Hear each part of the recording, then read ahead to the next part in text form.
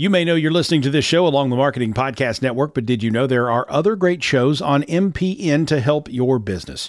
Christy Heiler hosts a fantastic podcast called Own It. Christy, tell us more about the show. Own It is all about celebrating women and non-binary advertising agency owners. We talk about buying out of the Boys Club of Advertising because less than 1% of ad agencies are owned by women. And where can people subscribe? You can find the podcast at untilyouownit.com. We're also on the Marketing Podcast Network at marketingpodcast.net. And of course, you can subscribe wherever you get your podcasts. You heard her. Go subscribe. This is the Marketing Podcast Network. Stories influence, teach, and inspire us. But what about the storytellers who create them? Uncorking a Story profiles storytellers to uncover how their background and life experiences influence the stories they create. We learn what motivates them, their path to success, and what fuels them to keep creating. It all starts by asking one simple question: where does your story begin? Welcome to Uncorking a Story. Now here's your host, Mike Carlin.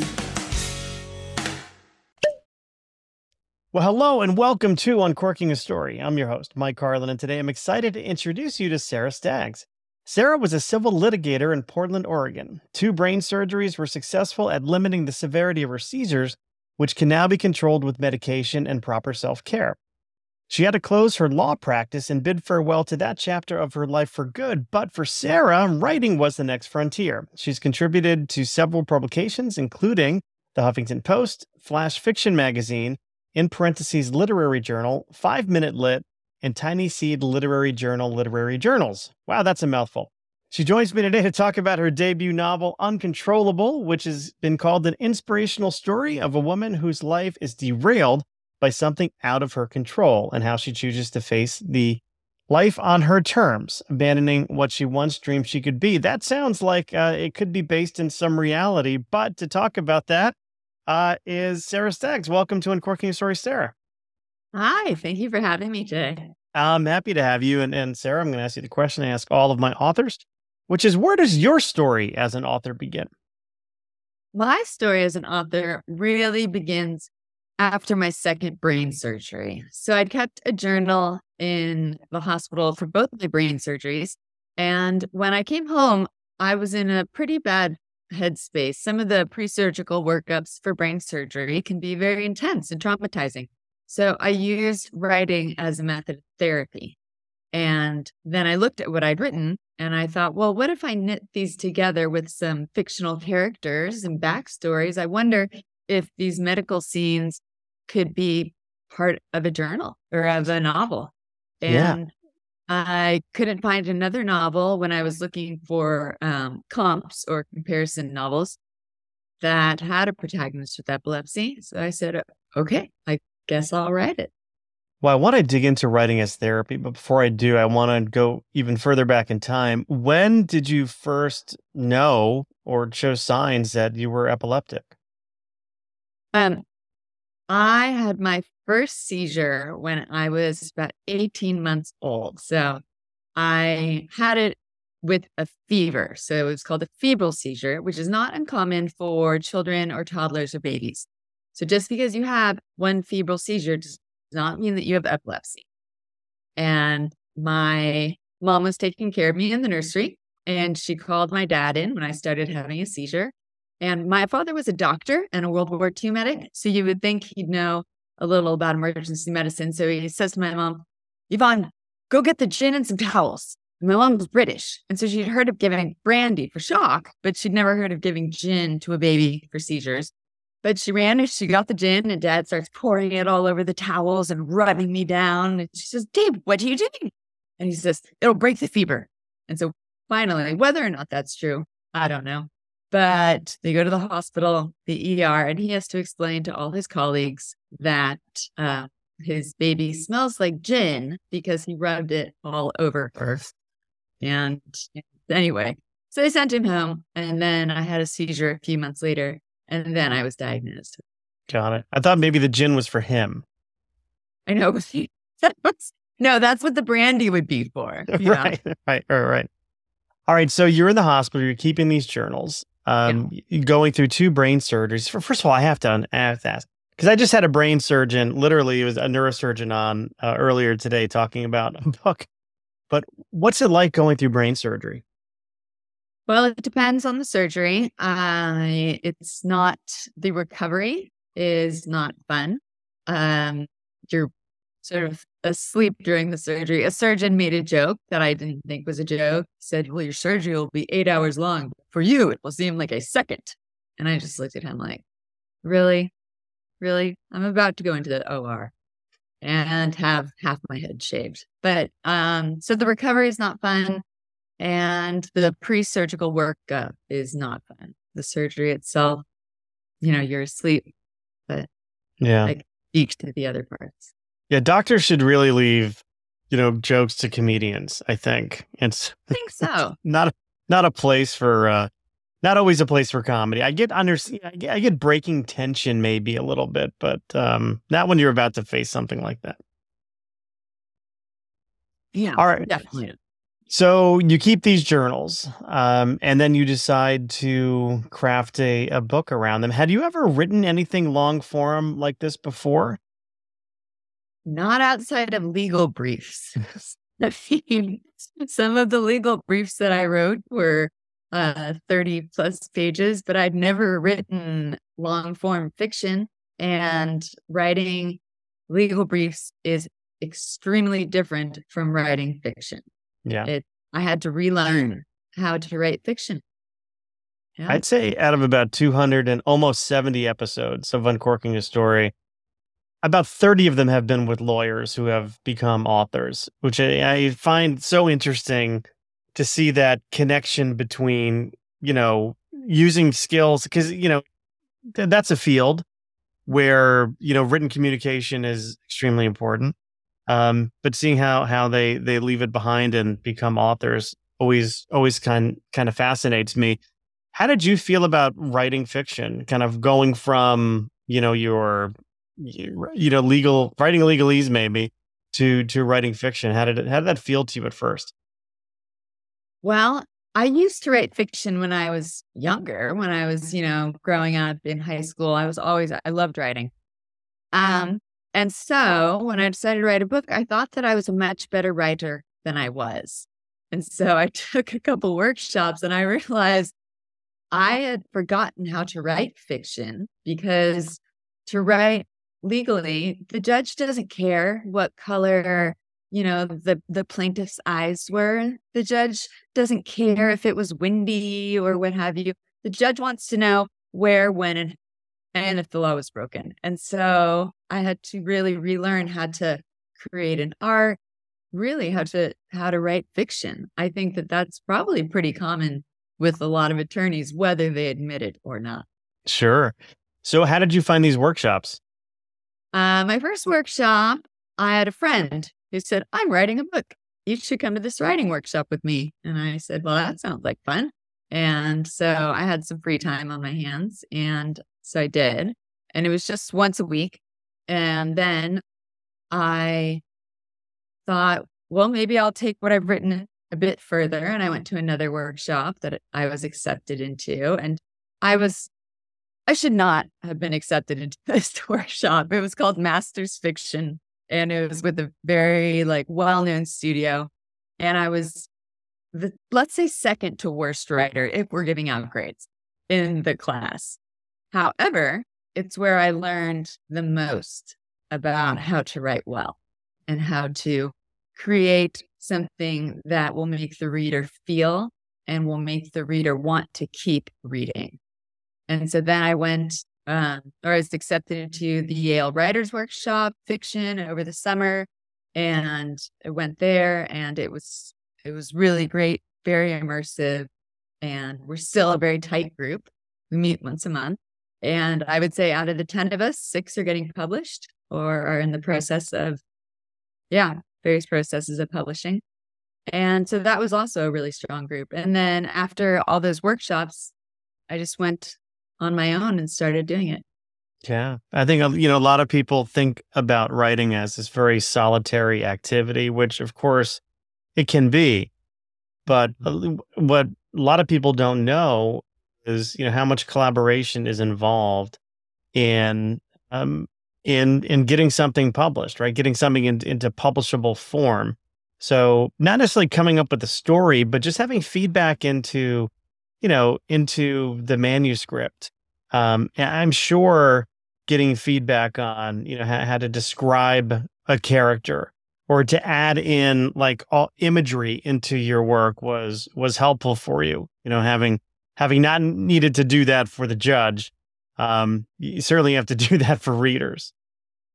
Definitely. And for example, after I found the publishers, the editor came back and said, we need to change the beginning.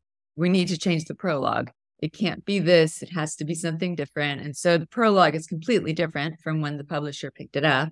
So it's a very different book than when I started it in 2020.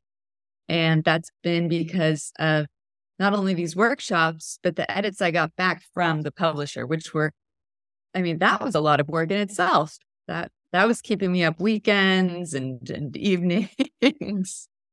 I have a friend who has written a memoir, and she's hired independent editors to kind of go through it, and she's probably spent about 3 or 4 years on it. And she's like, I think I'm finally done writing it. I'm like, oh no. Once you find the publisher, you're going to have to go through all of this again. She's like, I just can't do it. I'm like, well, it's the cost of doing it, right? It's just part of it. They're going to have input into what it is that they're going to publish for you. 100%. Yes. I'm sorry, but she's not done writing. Oh no. And it's, she's had a very hard life. So she's going to have to relive all of it all over again. Sorry, I should. No. It is what it is. But let's talk about your book. So what can you share with us about Uncontrollable? So Uncontrollable is about a woman named Casey Scott, and she seems to have it all together. She has a booming career as a litigator. She has a loving husband, 2 children, but she also has epilepsy. And her doctor tells her that if she doesn't get her seizures under control, she'll probably die in the next few years. So now she's at a crossroads. Does she take a gamble, go through with her career, her lifelong aspirations, or does she deal with her health and her family? And the choice that she makes has long-lasting repercussions on her marriage, her health, her family that she never could have imagined. So it's really about what happens when the life that we thought we were going to live may not be available to us anymore. You mentioned proper self-care, or I mentioned it in my introduction for you.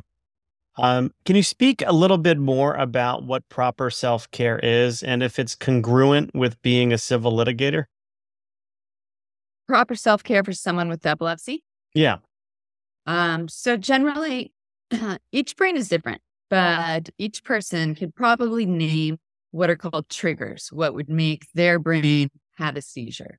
So for example, my triggers they do not work when you are a litigator. They are stress, lack of sleep, being hungover, and litigators, they tend to like to go to happy hour unless they have children, which I then did. So that was gone. So it was stress and lack of sleep, basically. And it was not, it's not congruent to having a life as a litigator. And I learned that in my second pregnancy when I went to see my neurologist after having a lot of seizures. And he said, I've talked to your OB, I've talked to your primary care, and you should not be practicing litigation anymore. It's too stressful on you. It's too stressful on the baby. And we recommend that you not do it. And so I walked into that office practicing litigator, and I walked out knowing that I'd have to close my practice and give away all my cases. And that was very untethering, let's say, because a lot of my identity was wrapped up in my profession, right? Right.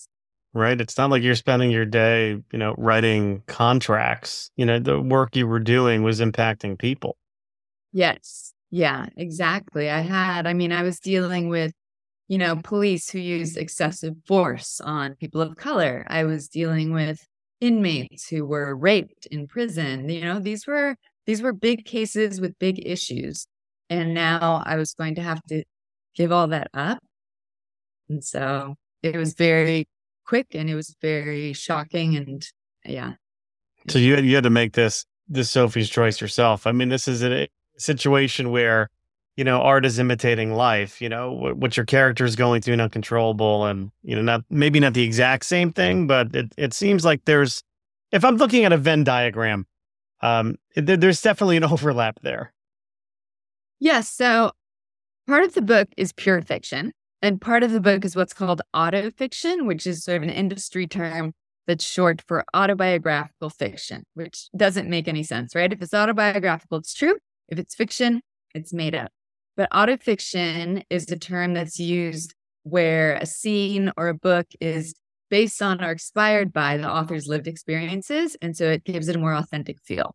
So there are scenes, such as the medical scenes and some others, that are closer to my lived experiences. And then there are scenes that are pure fiction. So I know it's been probably a couple of years since you had to give up your practice. And of course, you're writing during that time. But did you have a plan B career-wise? Because the massive paychecks from writing probably have not started to roll in just yet. Not yet. My younger son actually asked me, now that your book is published, when does the money start rolling in? He's 8. Yeah. And I looked at him, I said, yeah, we're going to put a pin in that. We'll come back to that later. I didn't have a plan B. There was no plan B. I thought I was just going to practice law forever. So there was no plan B. Yeah. Yeah. Author was definitely not a plan B, but it was finally where I found myself and where I then literally found myself. And so it's, I think, going to be a great career path for me. Right. Probably better than soaking yourself in gin, because of course the hangovers, you wouldn't be good for you. So no, definitely not. Well, I do want to ask you a couple of fun questions because I'd like to get to know my guests a little bit more through pop culture. So I'm curious, Sarah, when you were growing up, what were some of your favorite things to watch on TV? Oh, okay. I thought you meant pop culture now. Not my favorite things to watch. Do you mean between the ages of 0 and 10 or 10? Yeah, when you were a kid, what did you like to watch? Okay. When I was a kid, I didn't get to watch a lot of TV, but I did have Saturday morning cartoons. Those were big in the 80s. And so it was Care Bears, She-Ra, the Smurfs, and whatever else. Thundercats. Yeah, all of those. Thundercats. I'm surprised they have not made a Thundercats movie yet. Oh, that's a good idea. After they're done with the Marvel, they'll probably move on. Maybe. I don't know if it's big enough, but I'm curious. Who should play Lion-O if we were casting the Thundercats movie? Who would we cast as Lion-O? I don't know. Gosh, it would have to be someone who could be really gritty and aggressive, and there's a lot that goes into that. Can I get back to you? Absolutely. I'm thinking maybe a Chris Pratt. I thought of him too, but then I wasn't sure that he was. But maybe not gritty. Yeah. I'll get back to you. Okay. Well, we'll circle back because I want to know Chitara and Panthro as well. Just goes to show that we're probably around the same age. I think so. It was funny. My best friend, one of my best friends, was in town for my twin brother got married last weekend, and we had a little party for him at my house on Saturday night. And we got onto the conversation of because I have 3 21-year-olds at home, so I have triplets, and we're telling them we're trying to paint a picture of what Saturday morning meant back in the 80s, and and they're like, we don't get it, and I'm like, okay, no, we woke up voluntarily very early in the morning, voluntarily made ourselves breakfast, and then sat in front of the TV to watch professional wrestling, and then 6 hours of cartoons. That's exactly what it was. They didn't get it. But we did mention Thundercats. What about music? What did you like to listen to growing up? Well, if we're talking late 80s, Paula Abdul, NKOTB, which if you don't know what that means, I can't help you right now. No, you had to have all But the pins I'm sure on your I'll jean put it in jacket. the notes. And then a little older, Nirvana, Pearl Jam, and then a little older because I grew up in Texas, Tim McGraw, Brooks and Dunn, Garth Brooks, Faith Hill, that kind of stuff. Those are great. Those are the greats. To me, that's like the best. I think of country music in different stages, and that stage was probably my favorite stage. Like whatever they're playing now, like 'cause I listen to, Sirius XM, the highway. It's like whatever they're playing now, I just can't get into. Yeah, But some of I'm that with you. older stuff, I say older stuff, it's really not that old, Makes me sad. but yeah, I'd love Brooks and Dunn and Montgomery Gentry too. That was just a sad Oh, yeah. story, but great hits there. Yeah. Great hits there.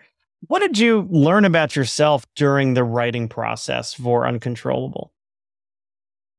I think I learned that I could probably do more than I thought I could.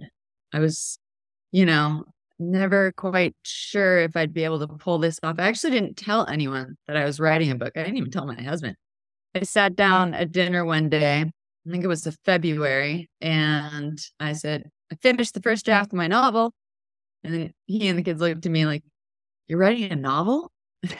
And so I didn't tell anyone because I didn't know that I would be able to pull it off, get a publisher, all of that, make it official. And it turns out that I can, and that I'm actually good, or at least a decent writer. Yeah. Well, I mean, just thinking about the journey you took, all the workshops, finding an agent and publisher, you're probably more than just a decent writer, I'd have to imagine. Yeah, actually, the early reviews, one of my huge fears was that it would come out and it would be terrible. But the early reviews were great. And I was shocked as they came in that I was very pleased. Yeah. Yeah. But, writers need encouragement. It's like do. part of the, it's part of the thing, right? It's like, and I don't just mean validation, although that's very important for me. It's, but just having a little bit of encouragement, like putting a little bit of wind in the sails, it makes it feel like, you're doing something worthwhile and that it's not just this self-indulgent activity. Right. 100%. And it's been really helpful for the epilepsy community. I went and spoke at a nonprofit last week, and everyone in there was connected to the epilepsy community, and they were all just like so thankful for this book. So I thought that was pretty cool. Yeah. It sounds like it's a really underserved segment in terms of, being recognized in the arts, if you will.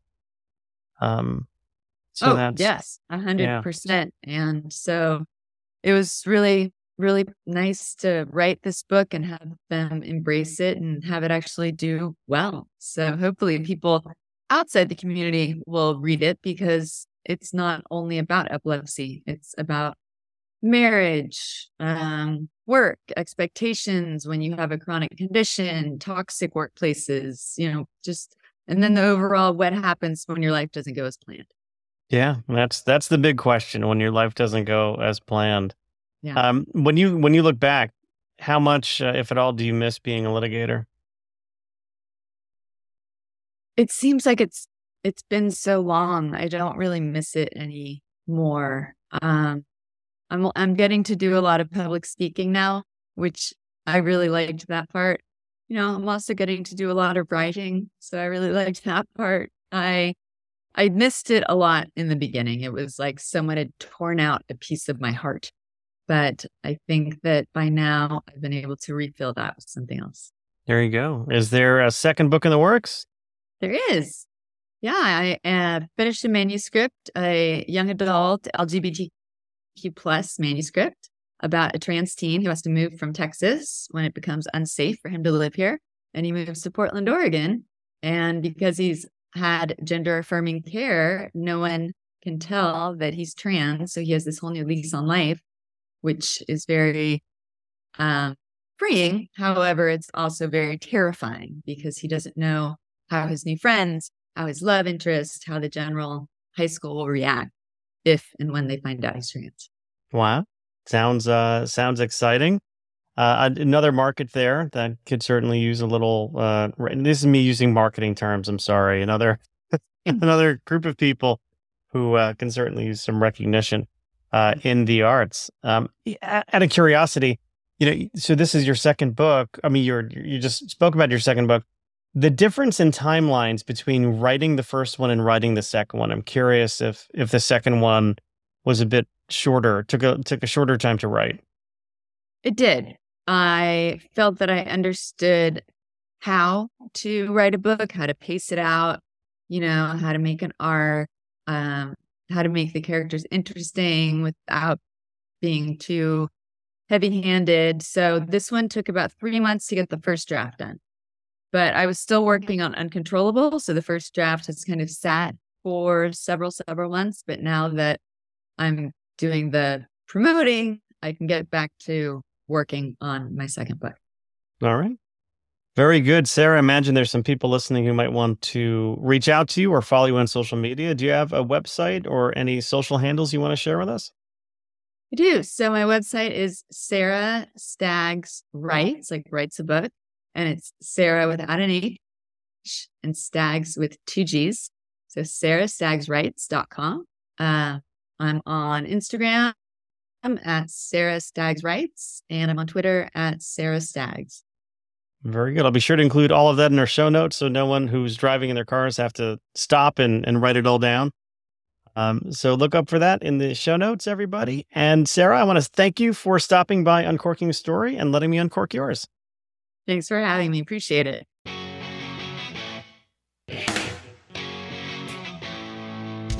Thanks for listening to Uncorking a Story. If you'd like more information about today's guest or to find out more about Mike, go to uncorkingastory.com. If you enjoyed the show, please subscribe, rate, and review us at Apple Podcasts, Spotify, or wherever you get your podcasts. Tune in every week to hear Mike Carlin uncork a new story.